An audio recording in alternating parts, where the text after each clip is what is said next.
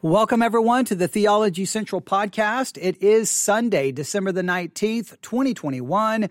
It is currently 5:36 p.m. Central Time, and I'm coming to you live from the empty sanctuary of Victory Baptist Church located right here in Ovalo, Texas. If you have the ability, if you can open a Bible to Matthew chapter 15. Matthew chapter 15. In Matthew chapter 15, if you go to verse 12, all right, Matthew chapter 15, verse 12, the disciples come to Jesus. This is Matthew chapter 15, verse 12. The disciples come to Jesus, and they said unto him, knowest thou that the Pharisees were offended after they heard this saying? So the disciples come to Jesus and is like, hey, I don't know if you know this, but the Pharisees are greatly offended by what was said. They're upset. They are offended. But he answered unto them. This is what Jesus says to his disciples in regards to them pointing out the fact that the Pharisees are upset.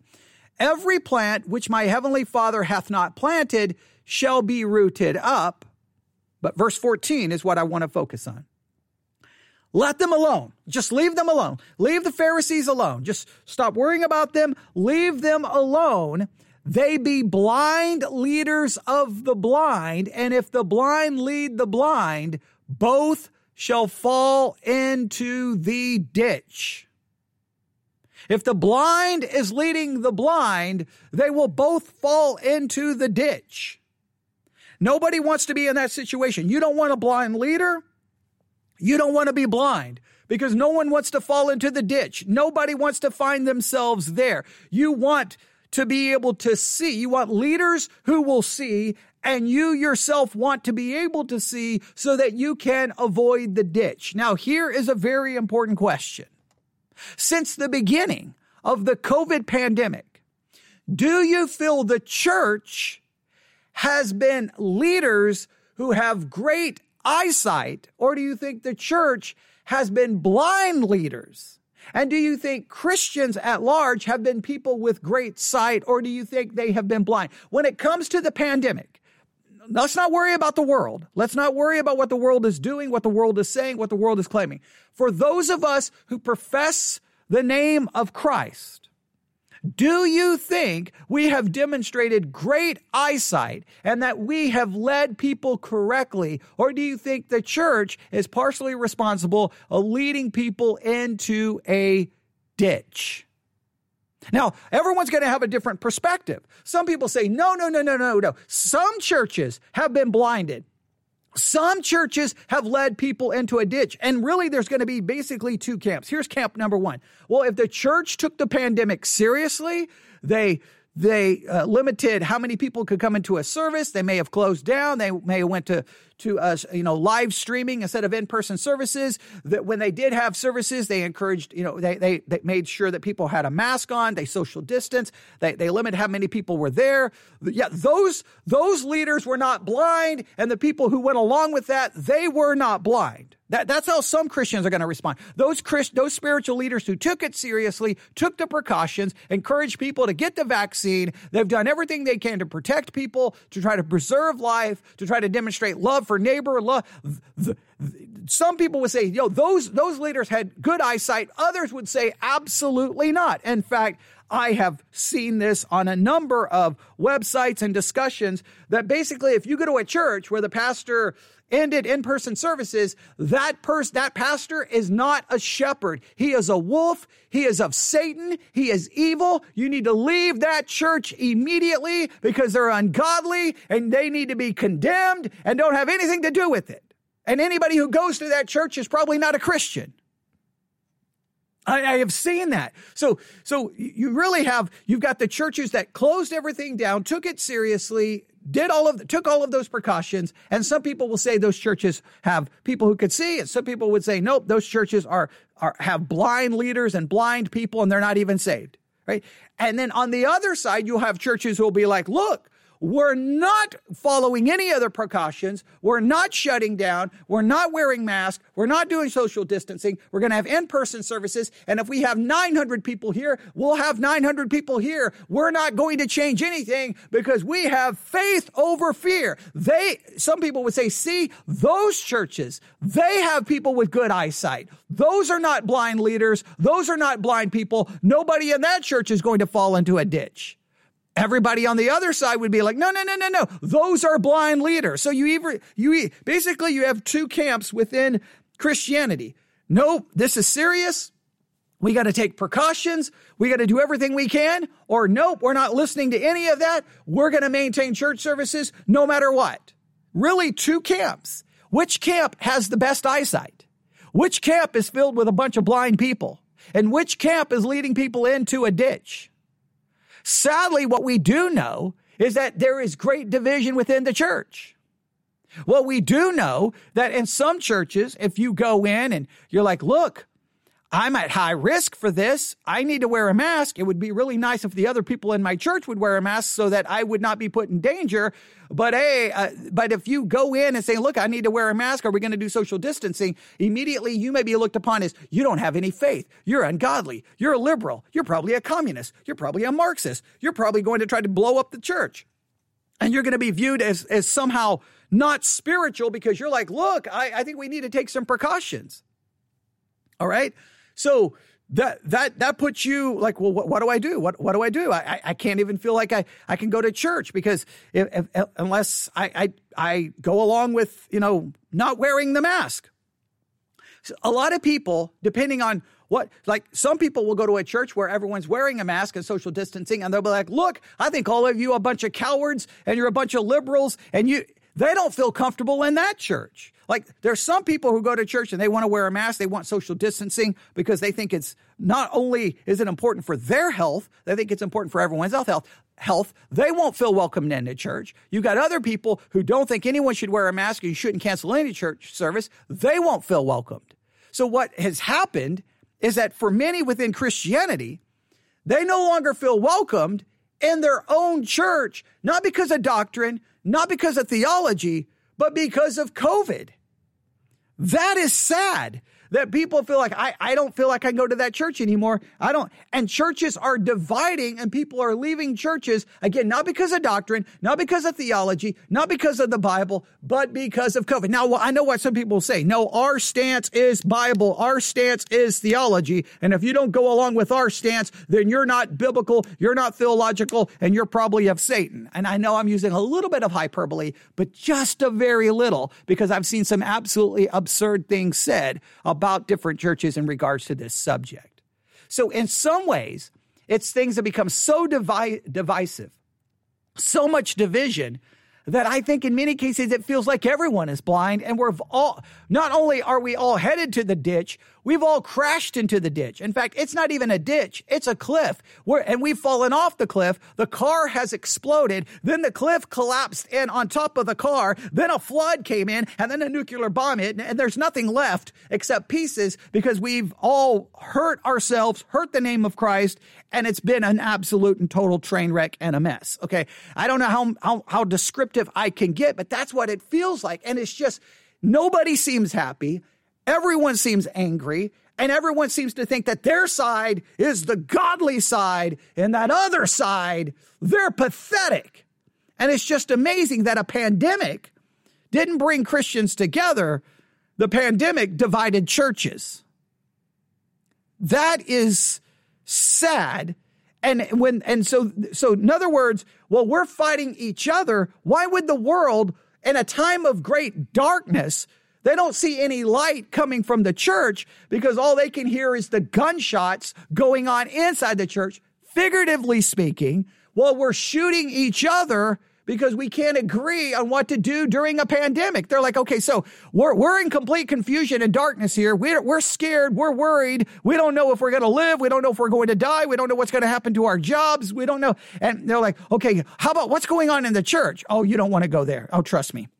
You just don't want to go to the church. Why? Because those people can't agree on anything. They're fighting, they're arguing, they're divided. It's just don't go there. Where should I go? I don't know. There's probably some false religion somewhere that will offer you more peace and comfort in a time of a pandemic than Christianity. And I know you're saying that's absurd. No, it's not, because there's been nothing but fighting and arguing within the body of Christ over it.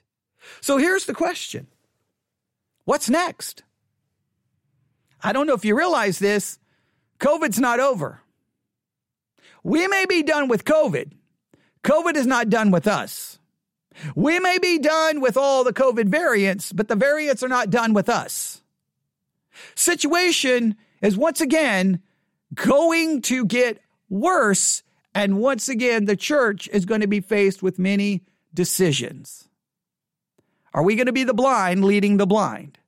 Or are we going to have any kind of spiritual eyesight to help people? And I've gotten the emails of people who are just like, I don't know what to do. I can't go to my church. They're not willing to do anything. And I have this medical issue and this medical issue, and I can't get COVID. And they don't seem to care. They seem more interested in making a point than they end up protecting anyone's life. And I got other people going, look, my church is wearing masks and they're a bunch of cowards and I can't go to that church. And you're like, so nobody can, basically it's like church has to do it their way. And if it doesn't go their way, then it's the highway. And then some people are like, well, and why would the church not be willing to do everything they could to protect as many people as they could? It's just crazy. All of the things. And I think many pastors are just like, I don't know what to do. It's a time bomb. No matter what I do. No, this is the thing. No matter what a pastor does in the middle of the COVID situation, about 50% of the congregation is going to disagree. It's a no-win situation. It's just, and people are leaving their churches during the pandemic. It's not a good situation. And sadly, here we are, December 19th, 2021. And we've got to talk about it again. And I don't want to talk about this, but we have to talk about what's next. So here's what we're going to do. I'm going to read you some news headlines just to show you why we have to talk about it.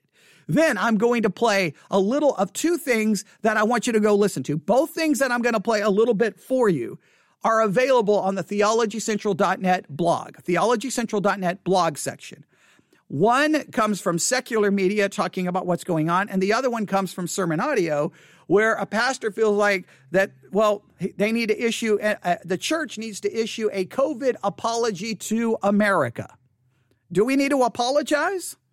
What does he think we need to apologize for? I just want you to hear the different perspectives, and I want you to start thinking, what is next? What is next for you as a Christian?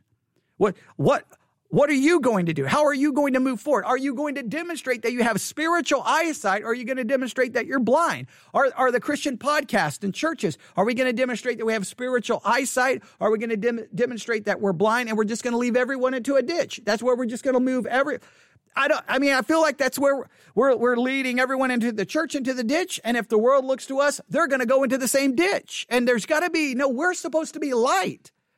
We're supposed to be light right now. Here in West Texas, I'm looking out the window. It's slowly but surely starting to get dark. It'll be dark probably next 10, 15 minutes. And guess what? As people drive by here in the middle of nowhere, it's dark out there. But they're going to see the lights from the windows here of the church. They're going to see that, there's someone inside that church building here in the dark middle of nowhere, Texas. Well, yeah, they're going to see the physical light. But do they see any actual light of wisdom? Of any spiritual light coming from the church? Or they're like, you know what, they're just as divided and fighting as the world is fighting right now. There's all kinds of fighting. My daughter works for American Airlines. She can tell you stories about, I was going to say patients because of all the years working in the medical world, not patients, passengers, there we go. Passengers just acting insane, yelling, screaming, physical assaults, all because they're told to wear a mask. They're just losing their minds, just screaming and yelling. And you're just like, what? Now look, I expect nothing less from the world, but the church, really the church, we can't, are we any better off? Maybe we do owe an apology to everyone. I don't know. I think maybe there are going to be differences in opinions of what we should be apologizing 4. But here's just to show you what is going on. All right. Here are all headlines from today, Sunday, December the 19th. All right. Are you ready? Here we go. Biden to address the nation on Tuesday. So President Biden feels like he needs to address the nation all about COVID because the situation currently is starting to get worse and worse and worse. All right. There is a scramble for tests because many locations are completely out of test. Therefore, nobody can be tested. So we don't know what the situation is in those particular areas. Schools close doors again. An entire news story about all the different schools that are going back to virtual learning. They're closing their doors. We're right back at the beginning of 2020. CNN shutters offices. Restaurants are anxious. Saturday Night Live struggles without crowd music. Most of the cast are also gone after an outbreak. Hospitals struggle as beds fill. All right. New York Times, most of the world's shots likely won't prevent disease. Infections sweep Europe. London, major incident. Denmark, toughest month just beginning. Netherlands, Christmas lockdown. Israel set to ban travel to the United States. Toronto limits indoor gatherings. Hollywood braces. Omicron grips the nation. USA, America fears 1 million cases a day.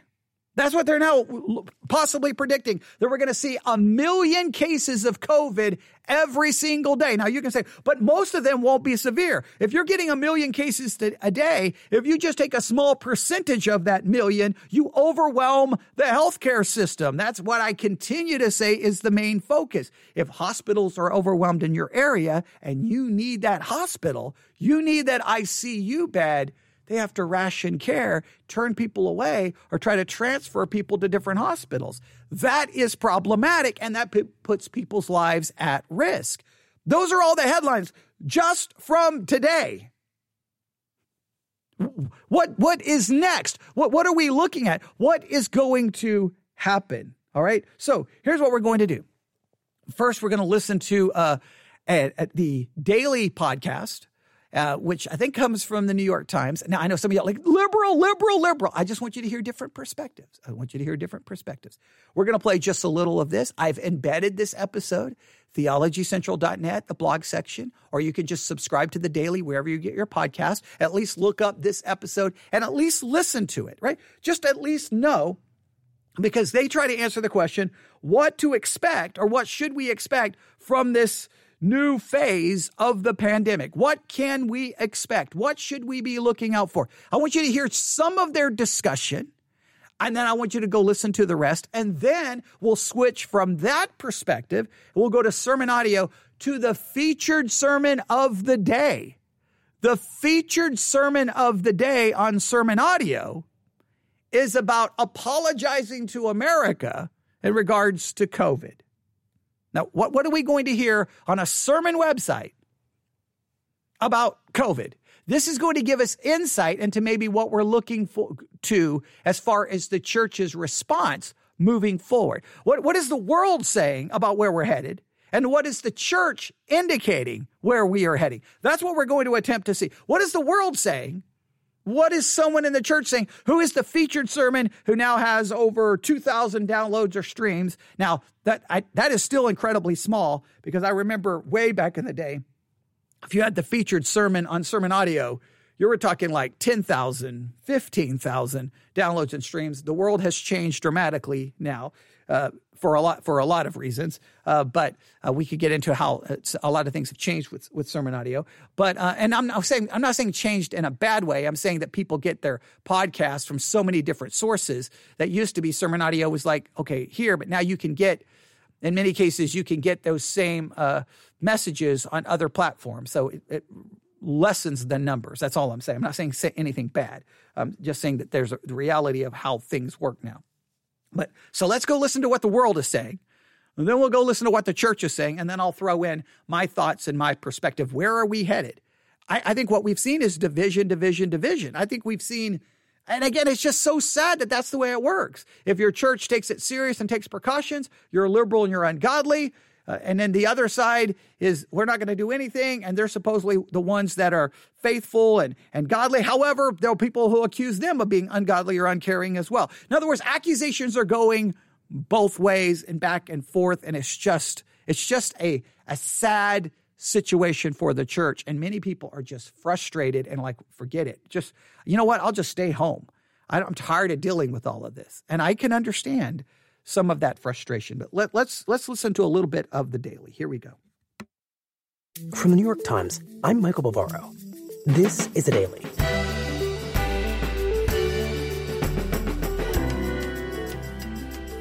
Today, as infections once again surge, what we're learning about the Omicron variant and a new treatment for COVID, and what both could mean for the next phase of the pandemic. I spoke with my colleague, science reporter Carl Zimmer. It's Friday, December 17th. So, okay, I have to laugh because this is just so crazy. Again, it feels like 2020. All right, so they're getting ready to go into it. And again, I just want you to at least know this is out there. The goal here is not to review all of it. It's just to give you a little taste of it, and then you can go listen to it for yourself. But literally, while that is playing, I get an email notification. Breaking news. COVID-19 outbreak reported on Royal Caribbean cruise despite fully vaccinated adult passengers. Now, this is one of the concerns is we're going to have these outbreaks, even though people are vaccinated, because, well, Omicron, is it going to be stopped by the vaccine? Right now, there's a lot of darkness and confusion, and can I say a little bit of blindness, because there's a lot of unknowns. In many cases, I hate to see this, Omicron really feels like we're starting over. Remember, at the beginning of the pandemic, COVID-19 was a novel coronavirus. In other words, new, something we had not seen before. So that means there was going to be lots of confusion and questions. And there's been lots of confusion and questions through a lot of this because they've been trying to figure it out. A lot of people use that as to try to prove some grand conspiracy. No, it's something new they're trying to figure out. So they're going, we should do this. Well, wait, no, we should do this. You've got to allow for a little bit of that. You wish they could figure it out immediately, but now I just get this is just literally breaking news. There's an outbreak on a cruise ship. Remember how all that was going on in 2020, right? And all of the people are fully vaccinated. Now, I'm not going to take anything from that. It's just like literally I'm sitting here in front of a microphone trying to talk about this, and news is breaking about the situation as I am talking. And that's what it's going to feel like for the next 4 to 8 weeks. I think 8 weeks. It's just going to be crazy. It's just going to be one thing after another, after another, after another, after another, after another, after another, after another. And then how is the church going to respond? How are you going to respond? How is your family going to respond? All right, let's listen. Carl, the last time we devoted an episode to the pandemic, the Omicron variant had just emerged. And our colleague, Apoorva Mondavili, told us that when it came to the big questions about this variant, how contagious is it? How good is it at evading vaccines? How sick might it make us? We had to wait. We had to wait a couple weeks. And we did that. We patiently waited, but now we demand answers. So what do you know? Well, if you're vaccinated and you're boosted, you're probably going to be in good shape when it comes to fending off the variant. If you're not, then the picture's more complicated. What do you mean? Well, we know that Omicron is really contagious. It's about 2 to 3 times as likely to infect people as the Delta variant. Wow. We're seeing that in case after case. So, for example, in Norway, there was a Christmas party on December 8th, and there were 111 people at the party. They'd all tested negative before going to the party, all vaccinated. 80 people came away from the party infected. Wow. With Omicron. Yes, with Omicron. All the tests that they've done turn up Omicron. So this was Omicron hitting about 70% of people at a single party. Okay. And then in the United Kingdom, scientists would take a look at people who are infected with Omicron and just test the people who live with them in their house. Again, they would find that people were much more likely to be getting infected in that same house as they had been with Delta, about 2 to 3 times. So again and again, we can see that, this thing is really contagious. And eventually that started to become clear when countries start counting as many of the Omicron cases as they could. And they realized that Omicron was doubling every 2 to 4 days. So we don't know if Omicron is going to completely take over in all places, but it certainly is headed that way. But this isn't just going to be a replacement. In the United States, it's about 120,000 cases a day. It's not like we're going to swap 120,000 Delta cases for 120,000 Omicron cases. Omicron is going to keep expanding. So you're going to have more cases. That's very important to understand. You're going to have the Delta cases, you're going to have the Omicron cases, and it's going to be more and more people being affected. Now, you can say, well, but the death rate's going to be small. I'm not here to argue with all of the crazy arguments that everybody wants to put forth. Here's the issue.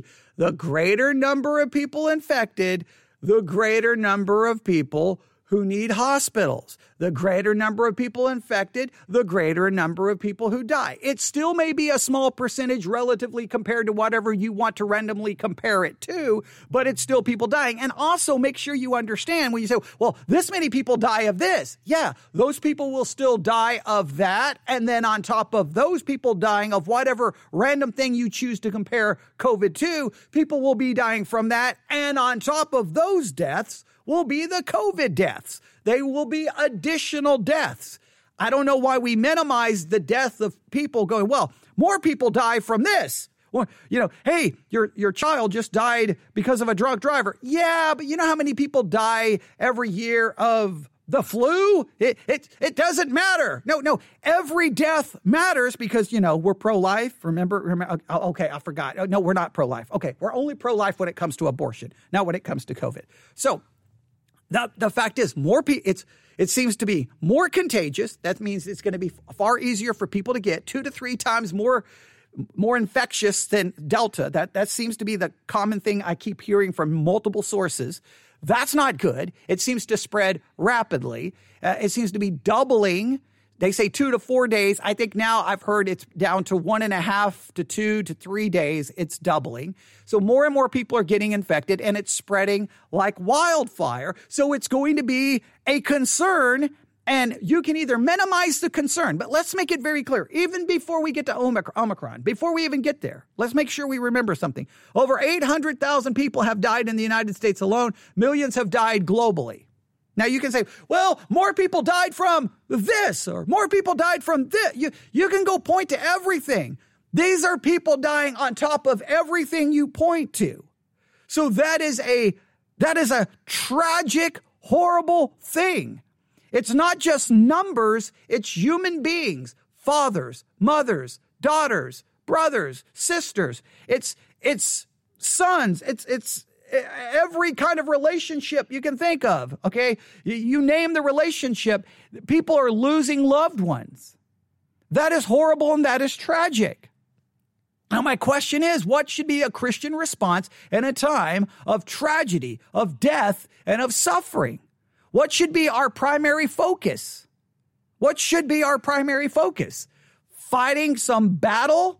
Or trying to minister to people and being light and being a place where they can hear the gospel and pointing them to things related to eternity. What should be our focus? Right? So these are all troubling signs. Let's listen just a little bit longer. Because it's more contagious. And it keeps doubling. And that doubling we're now seeing in the United States. The first case of Omicron was identified on December 1st. That was the first time we even had Omicron in this country. And now Where I live in Connecticut, for example, scientists are tracking Omicron and they're seeing it doubling less than every 4 days. And they're predicting, at least here in Connecticut, it's going to be dominant before Christmas. In Washington State, they're seeing similar patterns there as well. And so likely it's happening across the country. Right now, it might be just a few percent nationwide, but it's actually much higher in some regions. So in New Jersey and New York, the White House said on Wednesday that it was already up to 13%. So think about that, 13% with a doubling every 2 to 4 days. So that's already on track to dominance very soon. Right, because if it's 13% on Thursday, by Saturday it could be 26%. By Monday it could be 52%. On and on and on it goes. Up to 100.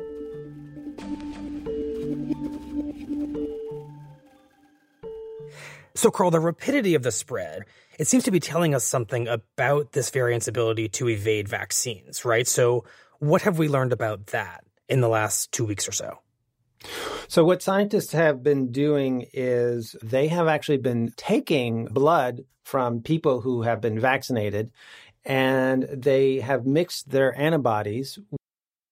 Okay, they get into a very interesting discussion about some of the testing. You should definitely go listen to it, but it is spreading. There is concern of it being able to, that like being vaccinated with the two vaccines, that's not going to be sufficient. You're going to need a booster. And I know a lot of people say, see, it's all a grand conspiracy. Look, if the vaccines are not protecting and you're going to get sick, well, then what do you do? I mean, what I keep getting so frustrated about some of the discussions is some of the people's attitude is no social distancing, no mask, no vaccine, do nothing. Just do absolutely nothing.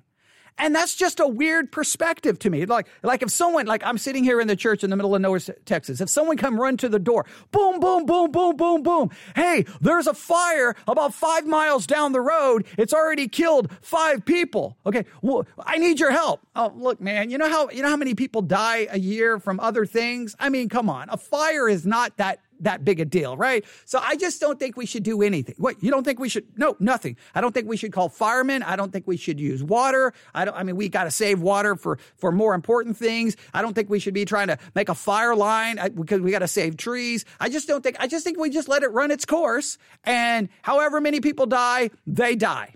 All right? So, okay, thanks for coming, but I got a podcast to do, so you go ahead and leave. Now, people would say, how callous, how dumb, how foolish. You've got to do something. It's a fire. Well, I think a pandemic that has spread around the world, that's killed millions of people globally and 800,000 in this country, I think we can classify that as an out-of-control wildfire. Now, all I ever hear is do nothing. It's all fake. Do nothing. It's like, la, la, la, la, la, la. It doesn't exist. It doesn't exist. It doesn't exist. It doesn't exist. It doesn't exist. Do nothing, do nothing, do nothing. I don't understand the do nothing. Not going to social distance. Nope, not going to do that. Not going to wear a mask. Nope, not going to do that. Okay. Vaccine. Nope, not going to do that. So what would you like to do? Nothing. Nothing. Just absolutely nothing. More people die of something else. Okay. All right. I just want you to know you get an award for logic. That's right up there. And I just want to make sure that if your child goes missing, I just want you to know that I'm going to apply. Hey, you know what? A lot of kids die from other things far greater than from being kidnapped. So you know what? I just say we do nothing. I don't think we should dedicate resources looking for your child because there's other issues that are far more pressing. I don't think you're like, no, drop everything. Find my child. Oh, okay. Right. Because whenever someone's in danger and there's death, we do what we can to try to limit, save, protect. So it's just a weird mentality. Like, we don't want a vaccine. We don't want masks. We don't want social distancing. We don't want lockdowns. We don't want anything because it's not real.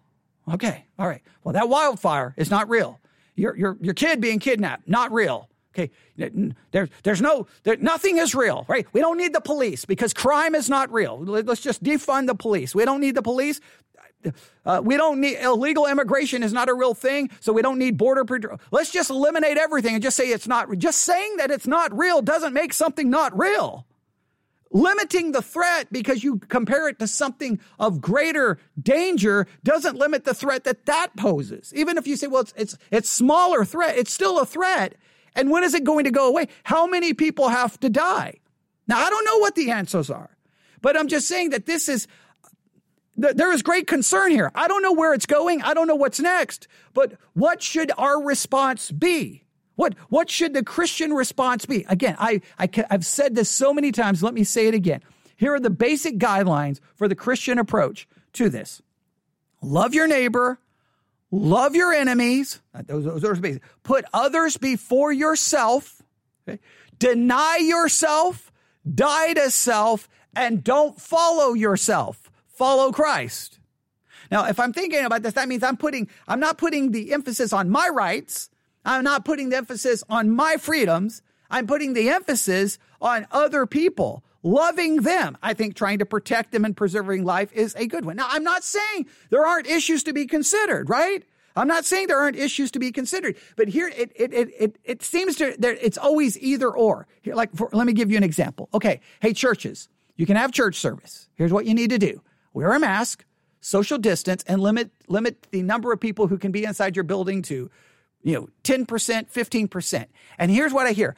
Absolutely not. We're not going to follow any of those rules. So it's either or. It's like no rules, but they're not willing to do anything. It's just weird. It's like, I'm not going to follow anything. Well, wait a minute. You can still have church, right? It didn't say you can't have 10 services in a day. You just have 10 services in a day. You just limit each service to a smaller number of people, and everyone can still have church. They didn't say you couldn't have church service on a Monday, a Tuesday, a Wednesday, a Thursday, a Friday. You could have church every day of the week. Increase the number of services.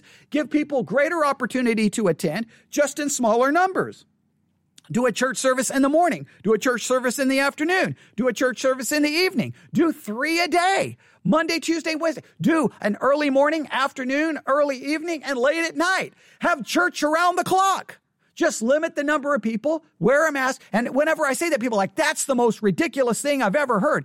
So what's your view is, don't do anything. No precautions. Don't do anything. It just seems like a weird person. Like it's like there's not even the room for compromise.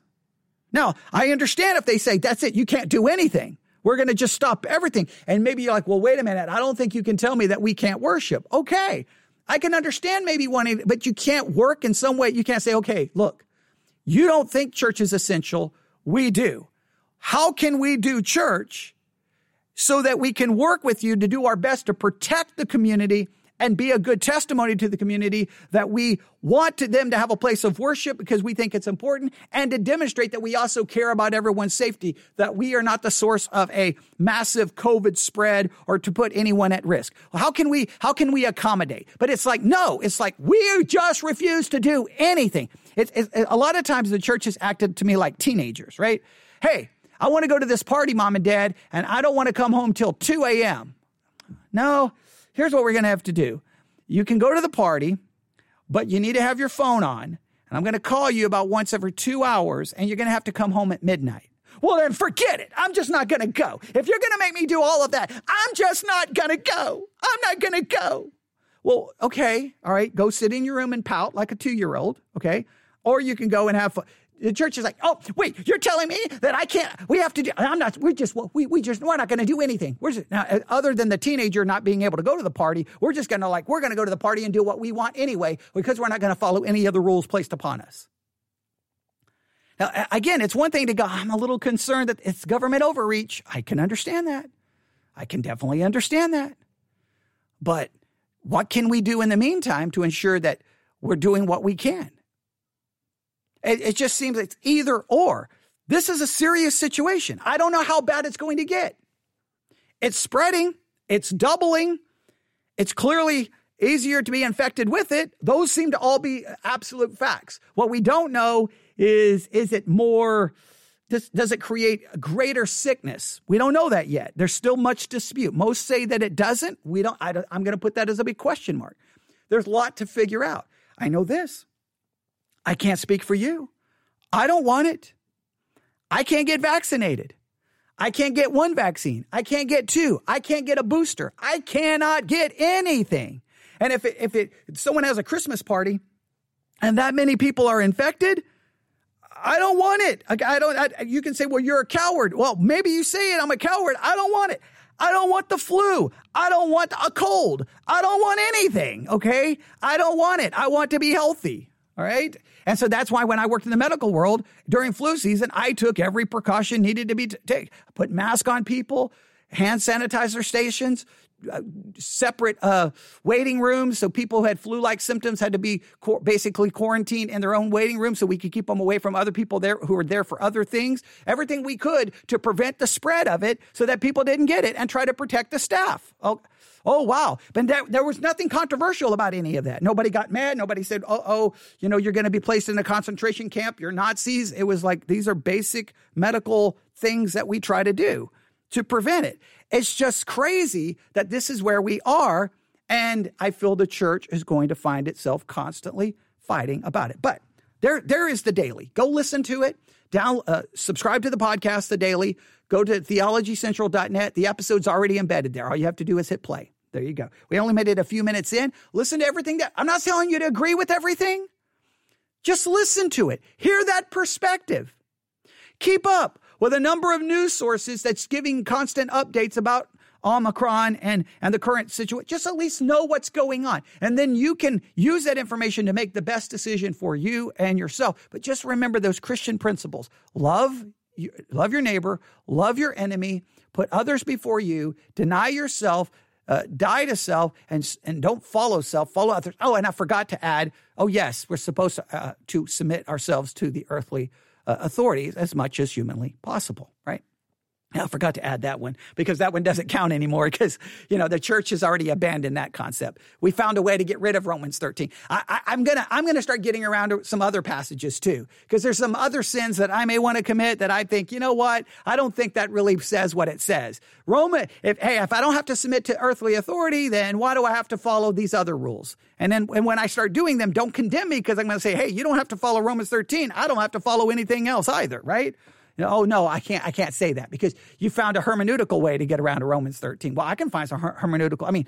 By that way, we can all find a way to get around anything. Right? Hey, the Bible seems to condemn women's preachers. Well, that doesn't really count. Well, the Bible seems to say we have to submit to earthly authorities. Well, that don't really count. Well, the Bible seems to say that wives should submit to their husbands. That don't really count. We can just go on and on and on and on and on and on. But whenever I say that, people get offended. But that's what we have seen. But let's get to this, all right? Here we go. A COVID apology to America. This is the featured sermon on Sermon Audio. Let's listen to a little of this and see what direction he's going to go. Repentance is not only a requirement of Christianity, but it is also a virtue. I'm going to back that up. He says repentance is not only a requirement, it's a virtue. All right, let's see what he has to say. I don't know why, again, I don't know why some pastors, why I don't know why they record everything at such low volumes, okay? But here we go. Repentance is not only a requirement of Christianity, but it is also a virtue. Acknowledging our sin and turning from it leads to blessing in our life. When someone becomes a Christian, he becomes part of something much bigger than himself. And one thing you start to become aware of when Jesus saves you is how Christianity is presented to the world by the thousands of professing churches that are out there. Now, I'm going to stop right here. I don't know which direction he's going. I don't know where he's going. But I will say this. When you become a Christian, you should learn not only how then you worry about how Christianity is presented to a lost and dying world. That is important. But you also are put forth with the idea that you have a responsibility to other people. You have to love people. You have to love your enemy. You have to put others before you. So let's make it clear. Not only are we worried about how Christianity is presented to the world, we also have a responsibility in how we treat others. And this goes down to when you go through the drive-thru. How do you talk to that person at the drive-thru? When you're ordering your food at the fast food restaurant, how do you talk to people? How do you talk to people in the grocery store? Do you treat people demonstrating love? Or are you just a jerk? I've seen many Christians just treat people like dirt in some of those public settings. I'm like, what is your issue? Like, don't you have a responsibility to, well, they don't know who I am. Well, but you're supposed to show love. How do we do that? All right. So yeah, because I don't want this just to be like, well, see, the church has to do this and this and this because we got to show the world that this is what's important. But we also have to show them love and concern, right? And that we're pro-life. Like, there's a lot of factors to take into consideration. Let's see which direction he goes here.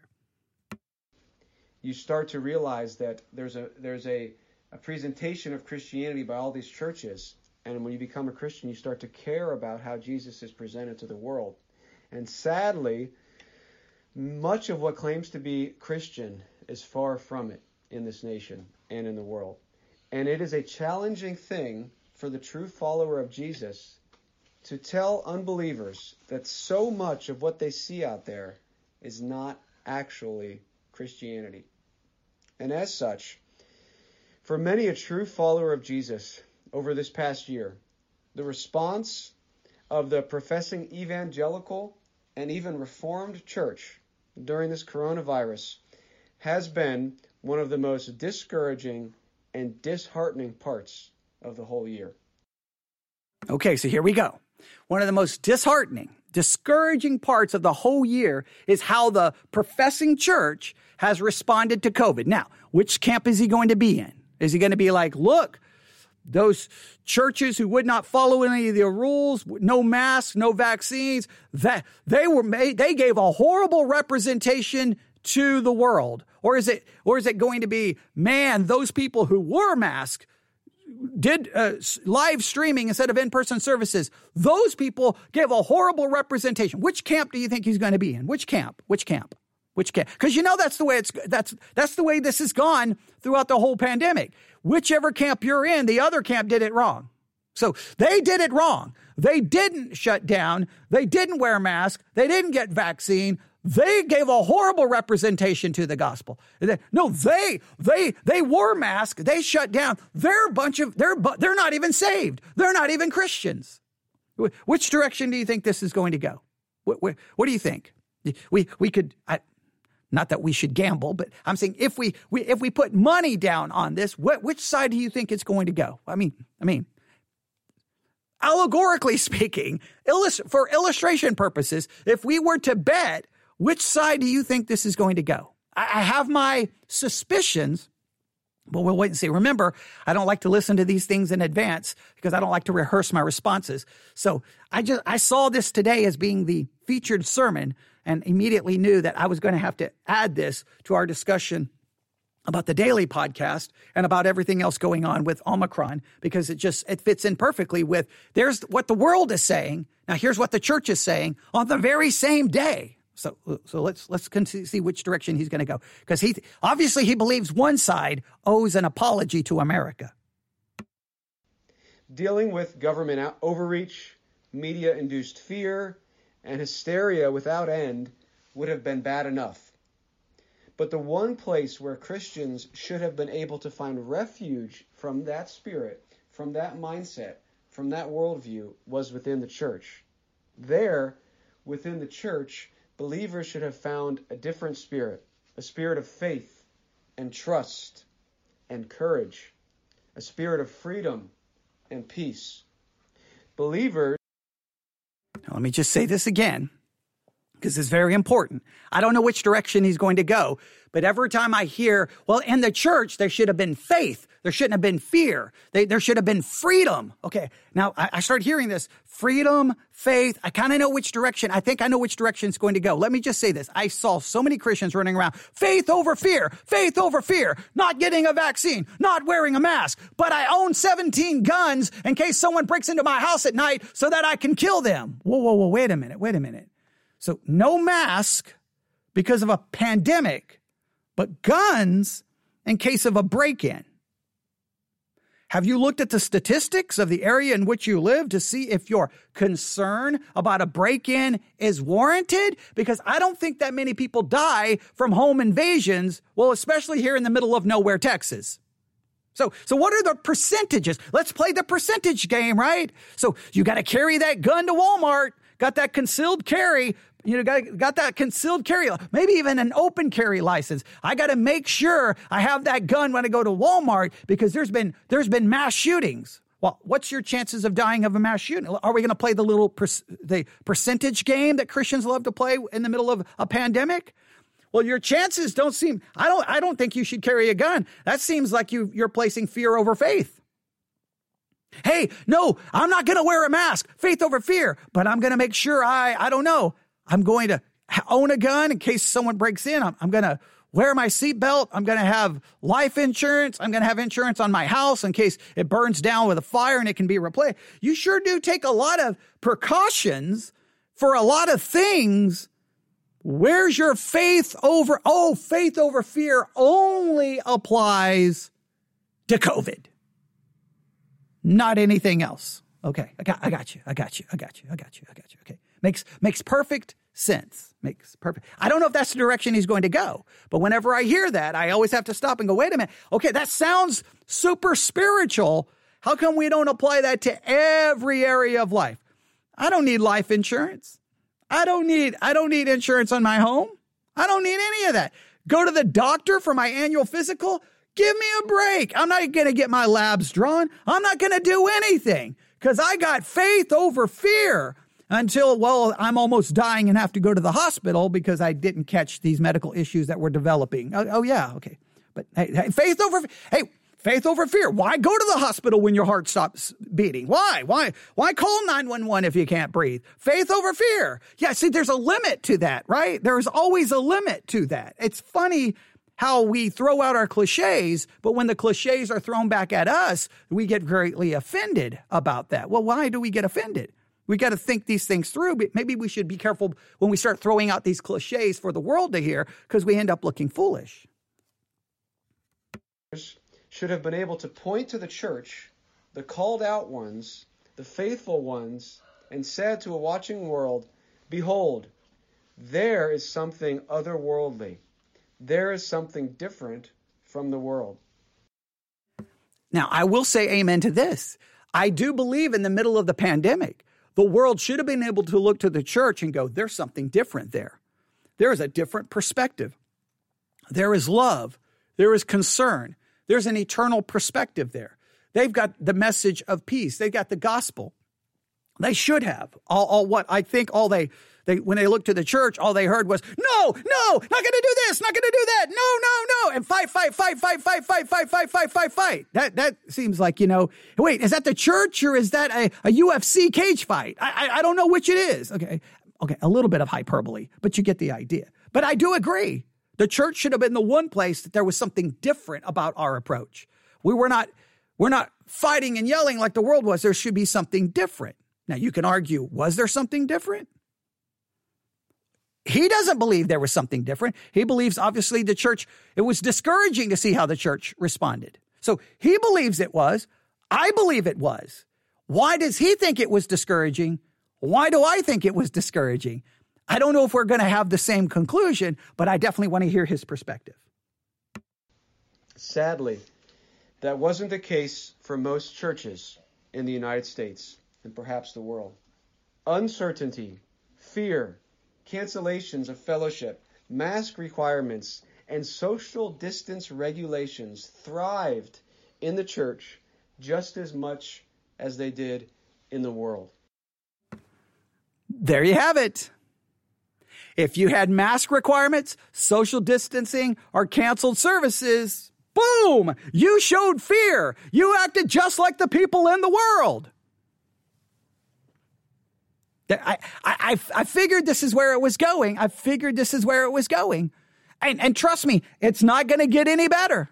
So I've seen this so many times. If you're online and people find out that your church, well, you're going to cancel services or have masks or do it, boom, you're not a Christian. You're living in fear. You're living in fear. Oh, okay. All right. That's good.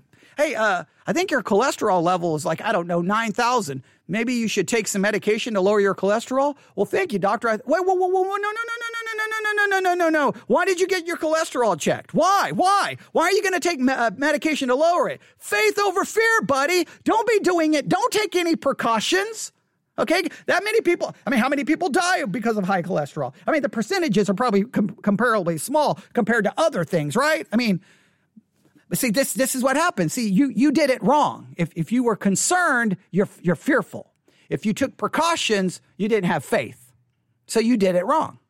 You're the ungodly side. Yeah, this is where the church has been, and this is where it's going to continue to go, and it's maddening. But let's see if he's going to.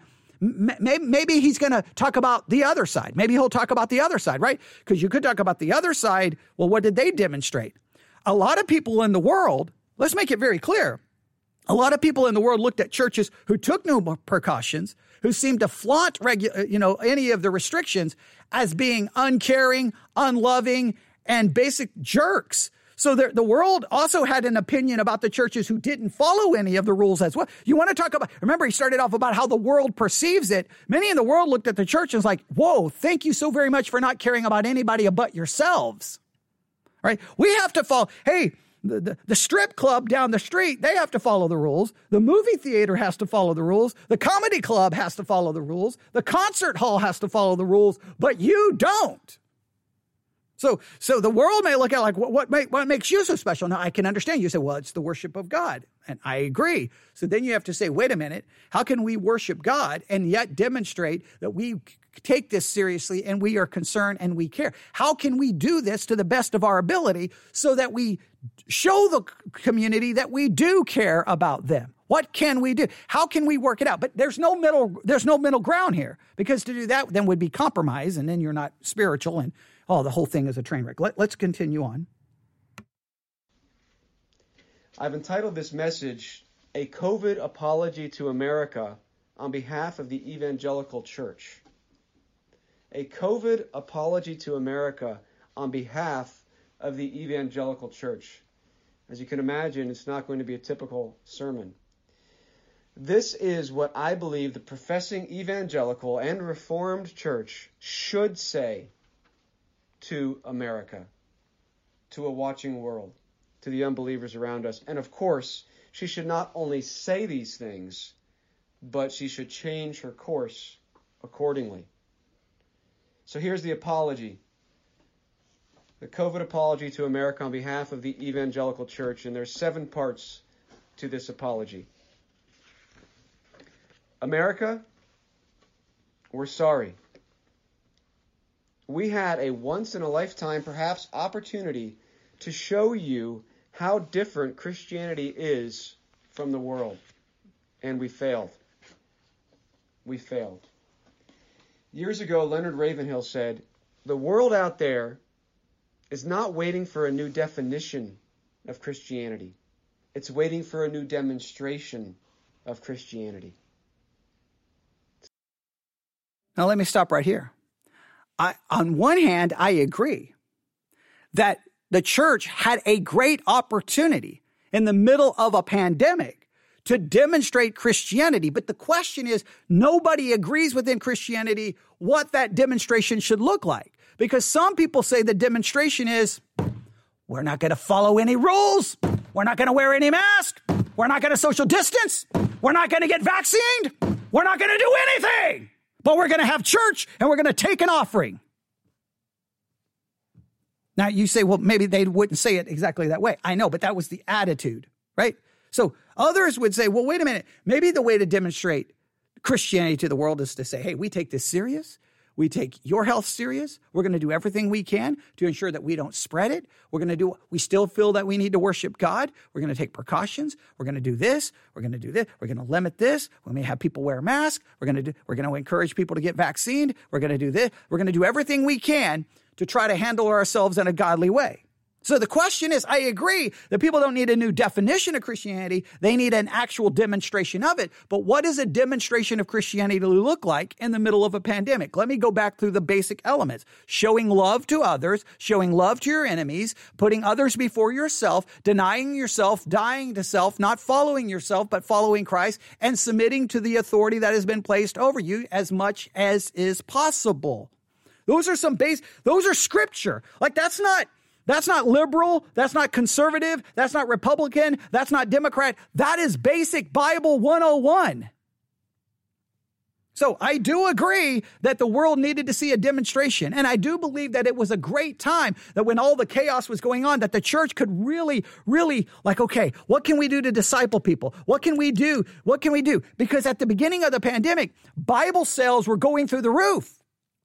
So where was the church turning on, I don't know, their microphone saying, okay, help. Well, you're starting to read the Bible. Let us help disciple you. Let us do Bible studies with you. Like we could have been using every opportunity. We could have been looking for opportunities. Hey, church, you're going to be in lockdown. You're going to have extra time to do devotionals. We're going to turn on microphones and record podcasts and do live broadcasts to give you Bible studies to help you. We're going to use this as a time to really look at ourselves as a church to see where we are spiritually. We're going to really focus on where we are spiritually.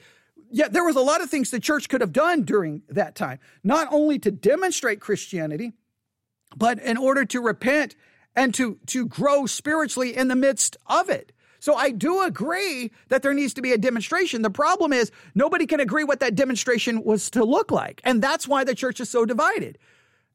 Those many churches who took precautions would be saying, we're demonstrating love for others. And others would be like, absolutely not. What you're demonstrating is that you're a coward and that you're afraid and that you're a liberal and that you believe this nonsense. What you need to do is listen to Alex Jones and realize this is all a lie and you need to not follow any of the rules.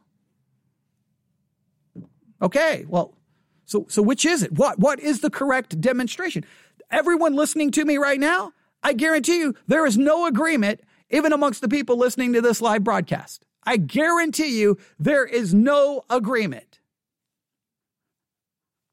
Well, how are we going to demonstrate Christianity when Christians themselves can't even agree on what a demonstration of Christianity should look like during a pandemic? Wouldn't we have to come to an agreement on what that demonstration is before we can demonstrate it? Because if we're debating what that demonstration is, we can't demonstrate it because we're debating, we're not demonstrating.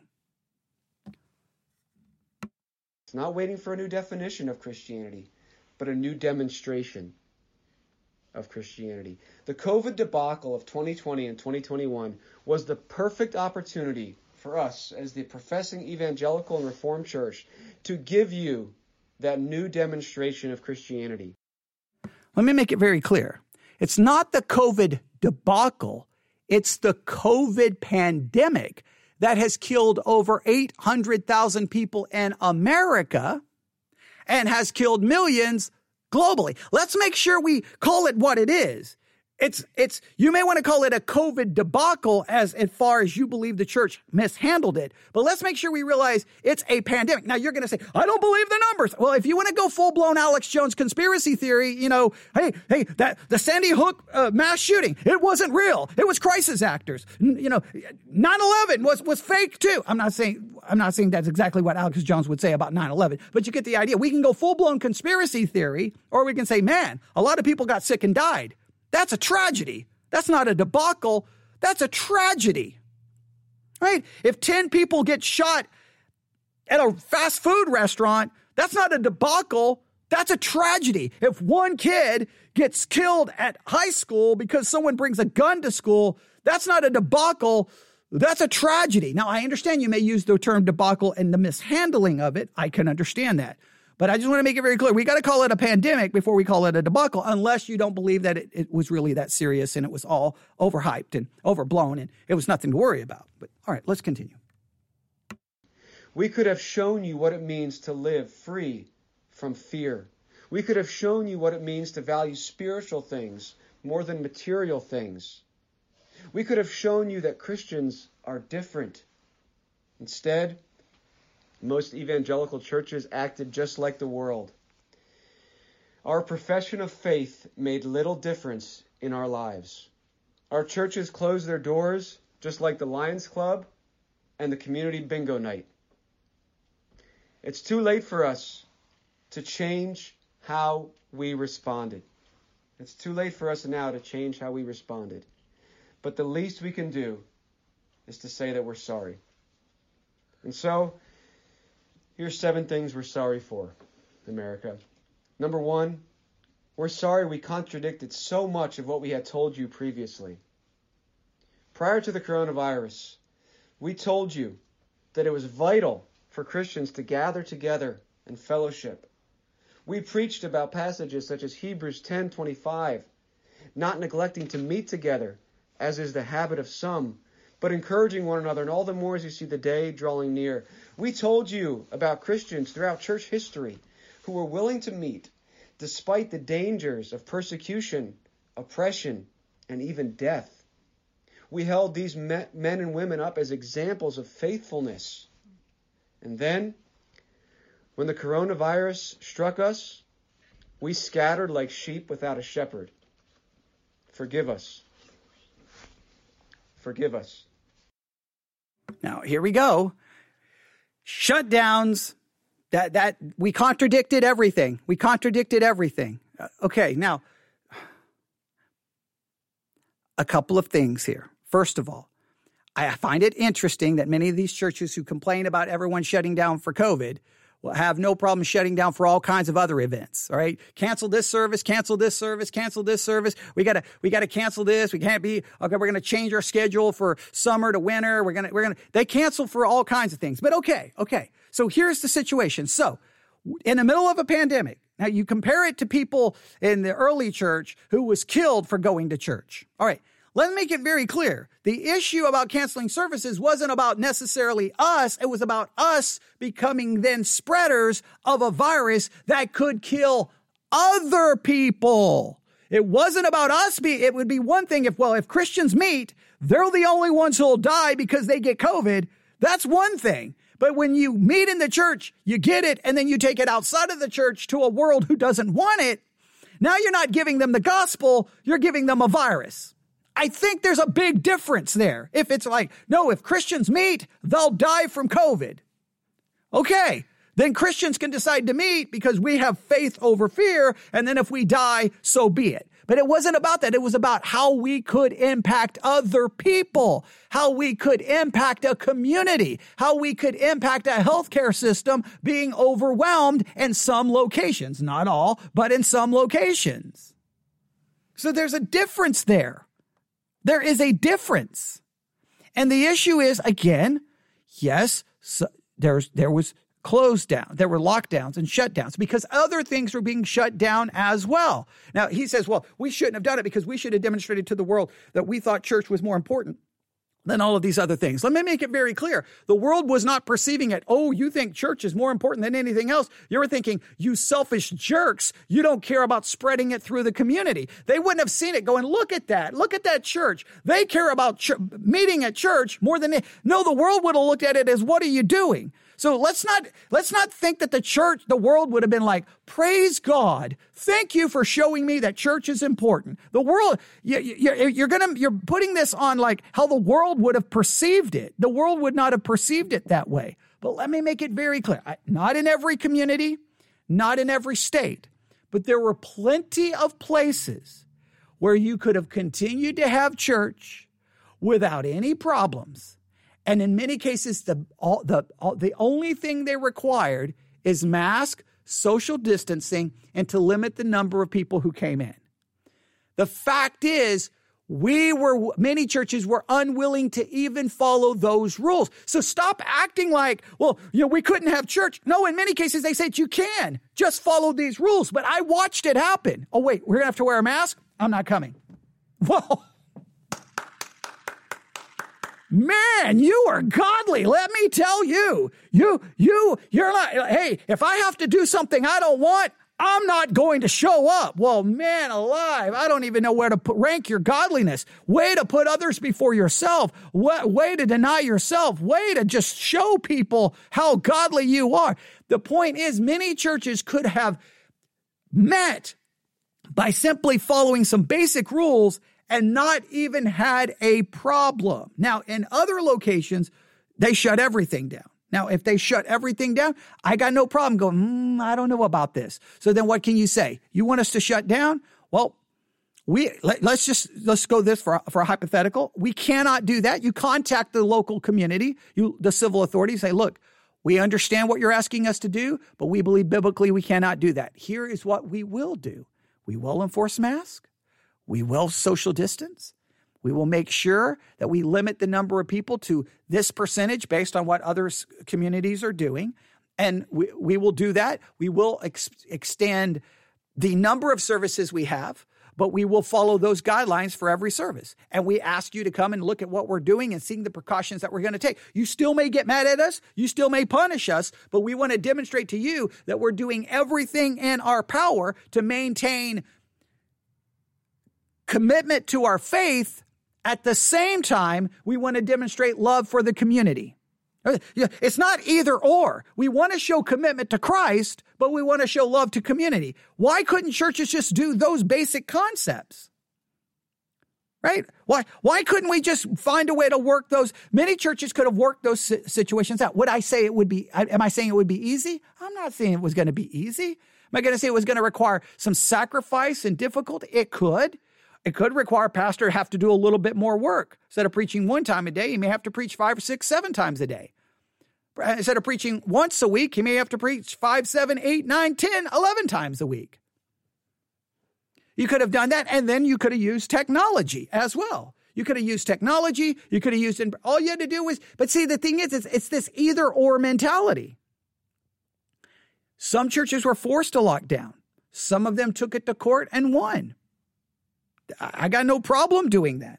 In the meantime, follow the rules, fight it in court, and then if you are going to disobey the rules, at least disobey the rules demonstrating that you're going to take all the precautions you can to ensure the safety of everyone, people present and people in the community. Every time I try to present my position, I'm either labeled a liberal or a crazy right-wing conservative. It's like, no, I'm just trying to be biblical here. There are two concepts here. Commitment to Christ, faithfulness to Christ, and love for our neighbors. Demonstrating Christianity to our neighbors is more than just saying, we had a church service. And they're like, yeah, but you canceled church for a 4th of July picnic. You canceled church for a Super Bowl. Yeah, I mean, look at all the different things churches cancel church services for. Now, I know what people say, well, that was a one-time event. But the point is, if you can cancel it for insignificant things, you can't cancel it for a pandemic temporarily? You say, well, we didn't know how long it was going to last. Oh, I agree. I agree that canceling and locking everything down was not the greatest choice, not even the best choice. I agree. And in many cases, it may have been even the wrong choice. But there was a clear, we got to find a balance there. And it's like, there seems to be no balance here. There seems to be no balance.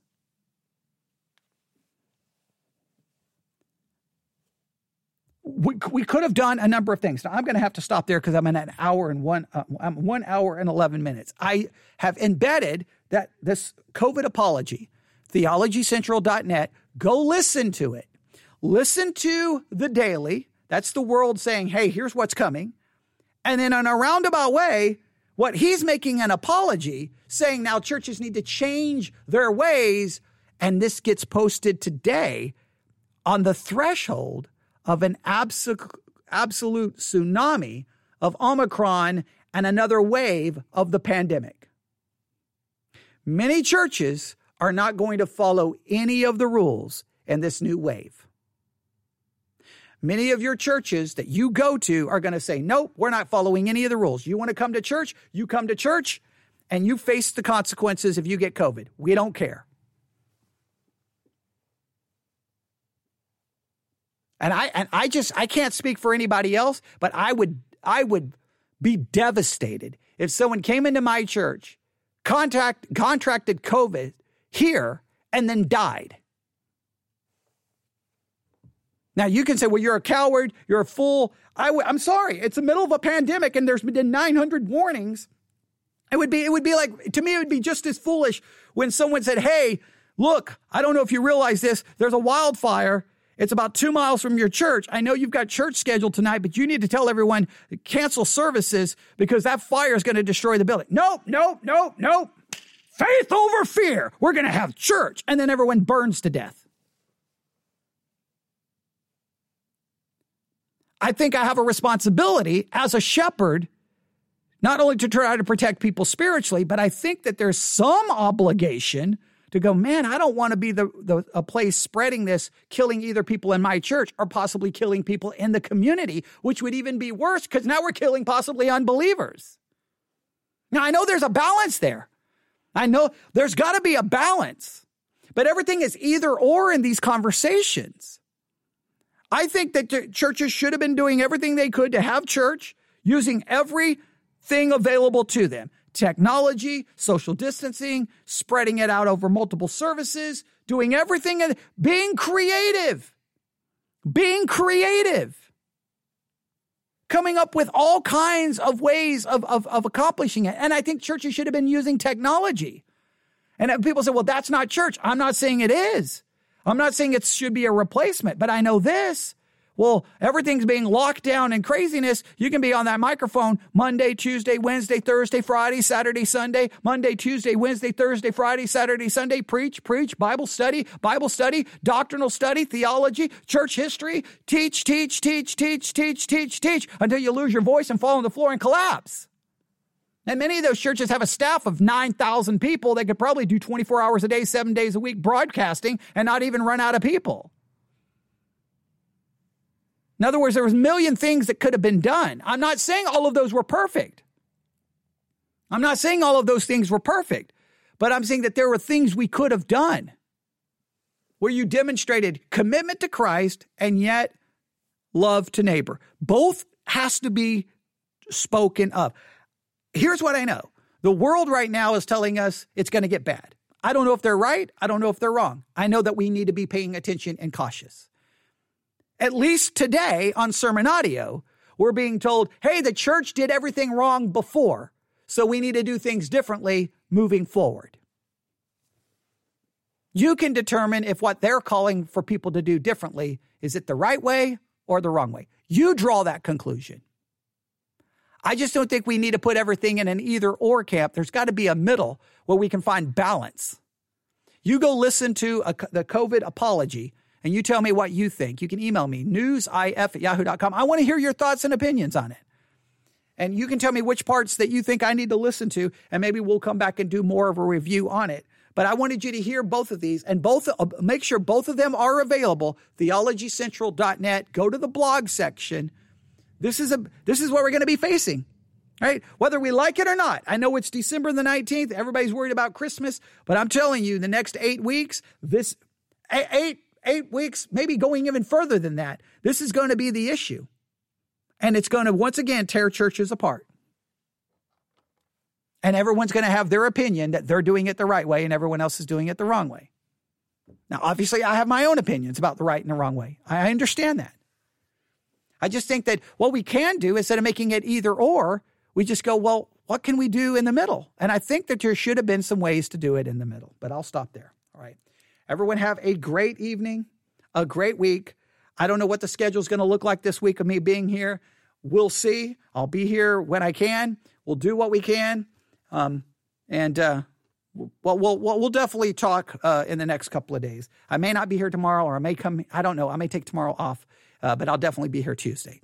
So if not, we'll talk Tuesday. If I am here tomorrow, it may just be for a short period of time. I have a feeling my email inbox is already filling up with people who are going to be very mad about this. But I hope I offered a somewhat balanced perspective, trying to just demonstrate this. But you can listen and you can let me know. All right. Email me, newsif@yahoo.com, newsif@yahoo.com, theologycentral.net, blog section. Listen to the daily. Listen to the COVID apology, or you can just go directly to Sermon Audio. It is the featured sermon that will be there. I think it stays there till like midnight, and then it'll switch over to the new sermon. So you can go download it really quick, Sermon Audio, or you can just download the Sermon Audio app. However you want to get it, there's a million ways to get it. Do listen to it. I want you to listen to everything he has to say, and just try to think about is there a balanced, is there something in the middle here? All right. I know that sounds crazy, but I just think usually the truth somewhere is in the middle. And I think maybe there's got to be a balance here. All right. I can't wait to hear everyone's perspective. Everyone have a great night. God bless.